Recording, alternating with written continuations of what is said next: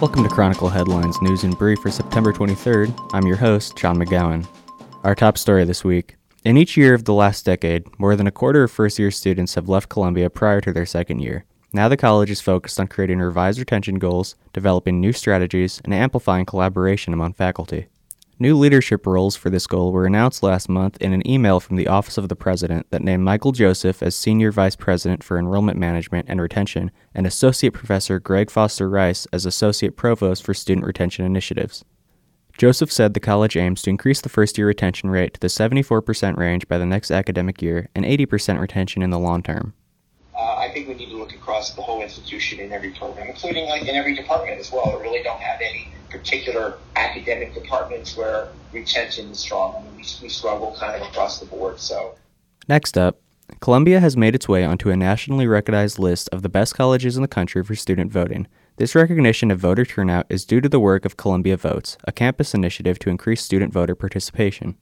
The initiative was acknowledged for its work in August by Washington Monthly, which included Columbia on its list of America's best colleges for student voting. The magazine called the increase in student voting nationwide between 2016 and 2020, quote, one of the most striking shifts among any demographic.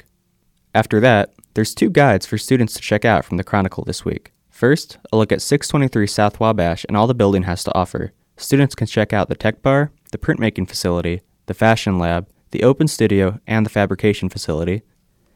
And for those looking for accessibility on campus, students should look for the Services for Students with Disabilities office at 623 South Wabash, the Student Diversity and Inclusion office at 618 South Michigan, and a new student-based organization, Varying Visions. In addition, those visiting Columbia's library and the University Center can rest assured knowing that they offer accessible workstations, doors, washers and dryers, and more. Lastly for campus headlines, enjoy this experience. At Final Convocation, seniors give first-year students advice. For arts and culture headlines, concert photographer Gene Ambo talks new book, industry advice, and Metro Chicago's history. Next up, spirits were high last weekend as more than 100,000 fans converged over 3 days and nearly 100 artists took to the stages at this year's Riot Fest. The festival featured a mix of classic and up-and-coming artists from a variety of genres, including Youngblood, Jake Hill, and Carol's Daughter. British singer and songwriter Youngblood said the festival excited him. Dude, I've literally just got here, but it feels crazy. I feel like you know what I mean? Every time I pull up to a rock and roll festival in America, I just feel like home again. Though not everyone was excited about the festival, the community surrounding its location, Douglas Park, is unhappy with its continued occupation of and damage to the park. Unete La Veita, a volunteer organization in Little Village, held a press conference on the 13th against large for-profit festivals, just a few days before Riot Fest weekend. Residents are demanding the city and festival organizers relocate festivals to private venues like Wrigley Field or the United Center.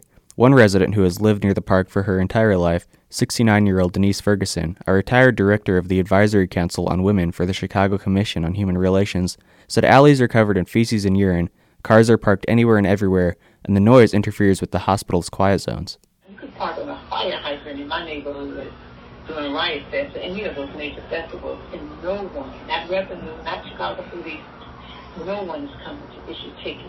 In upcoming events this week, on Saturday, the Renegames, a bi-weekly event described as your favorite games from gym class, is having its first meeting at the East-West Gym. On Sunday, the Renegades Outdoor Collective will be attending the Logan Square Farmers Market. To join, meet outside the Student Center at 10 a.m. On Monday, don't miss the last Leaders and Innovators for Tomorrow meeting of the semester at 618 South Michigan. Join Leela Mays, coordinator of the Directors Guild Producers Training Program, for a presentation on applying to the paid training program on Zoom. And learn how you can follow in the footsteps of literary greats James Baldwin and Ernest Hemingway while finding your own inspiration as a creative writer abroad at the J-Term in Paris info meeting over Zoom. On Tuesday, try Aikido, a martial art that primarily utilizes leverage throws, joint locks, and controlled falling at the Japanese Cultural Center on Lakeview. An advanced screening of Bros is taking place at 1104 South Wabash, and a Student Government Association Senate meeting is taking place at the Student Center. On Wednesday, learn how to navigate the city with confidence at a Kick-Ass Street Safety Workshop at 623 South Wabash.